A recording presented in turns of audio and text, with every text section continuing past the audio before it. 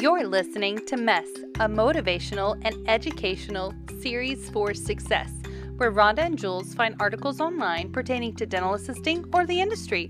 This way, you get to learn while you listen.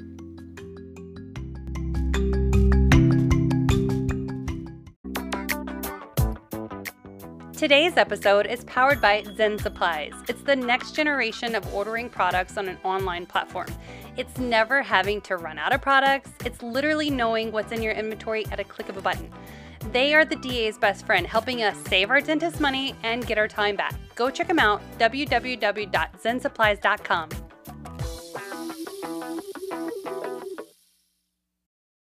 Acid etching, how does it work? An article by Colgate.com. Written by Richard A. Hout, DDS. Acid etching is a dental procedure that can help with the placement of a tooth restoration.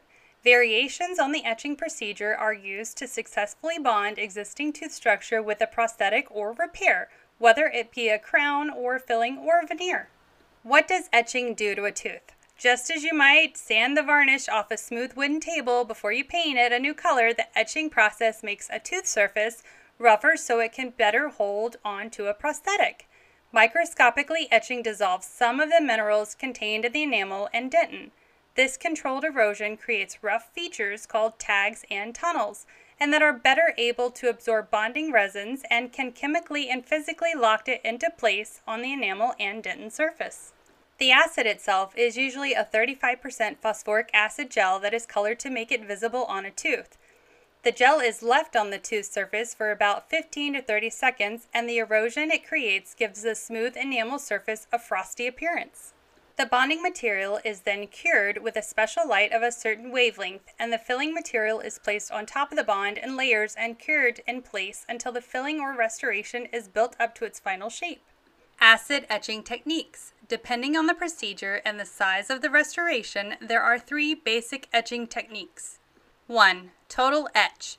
The acid etch material is placed on all of the surfaces of the enamel and dentin layers. This technique is best used when a large amount of bonding material is expected to be placed and retention may be an issue. If the preparation of the tooth is anticipated not to be deep or near the nerve dental pulp portion, a total etch is the most efficient technique. 2. Selective etch. This is similar to the total etch technique, but the etching material is applied only to the enamel surface. If your dentist thinks that the acid gel might cause sensitivity in deep areas of the tooth, they might use this technique to minimize post-operative sensitivity. 3. Self-etch. The acid etch material and bond material are actually combined and layered onto the tooth in a single step. This technique is very effective for a tooth that is expected to easily retain the new restoration. Dental Economics notes that the material a crown or veneer is made out of, such as zirconia or porcelain, may also influence which etch technique your dentist uses. Recovery. Each technique has its benefits and drawbacks, but the most common complication of any etching technique is postoperative sensitivity. Sensitive teeth can be noticeable for a few days or weeks depending on how deep the preparation is. According to Dental Economics, carefully protecting the gums and coating the preparation with a desensitizing fluid after acid etching or before the bonding layer can help prevent patient discomfort. Maintaining good oral care can help you avoid the need for restorations in the first place. If you need a veneer or a crown to maintain your healthy smile, talk to your dentist about your restoration options. So in my practice, we tend to etch enamel at 35% etch for 20 seconds, rinse and dry, but don't dehydrate it.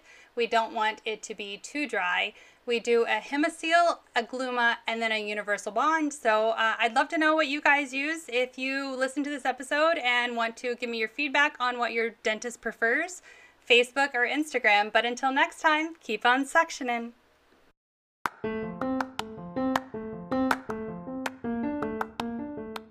Thanks for tuning in to Monday Mess. All links to the articles read will be found in the show notes.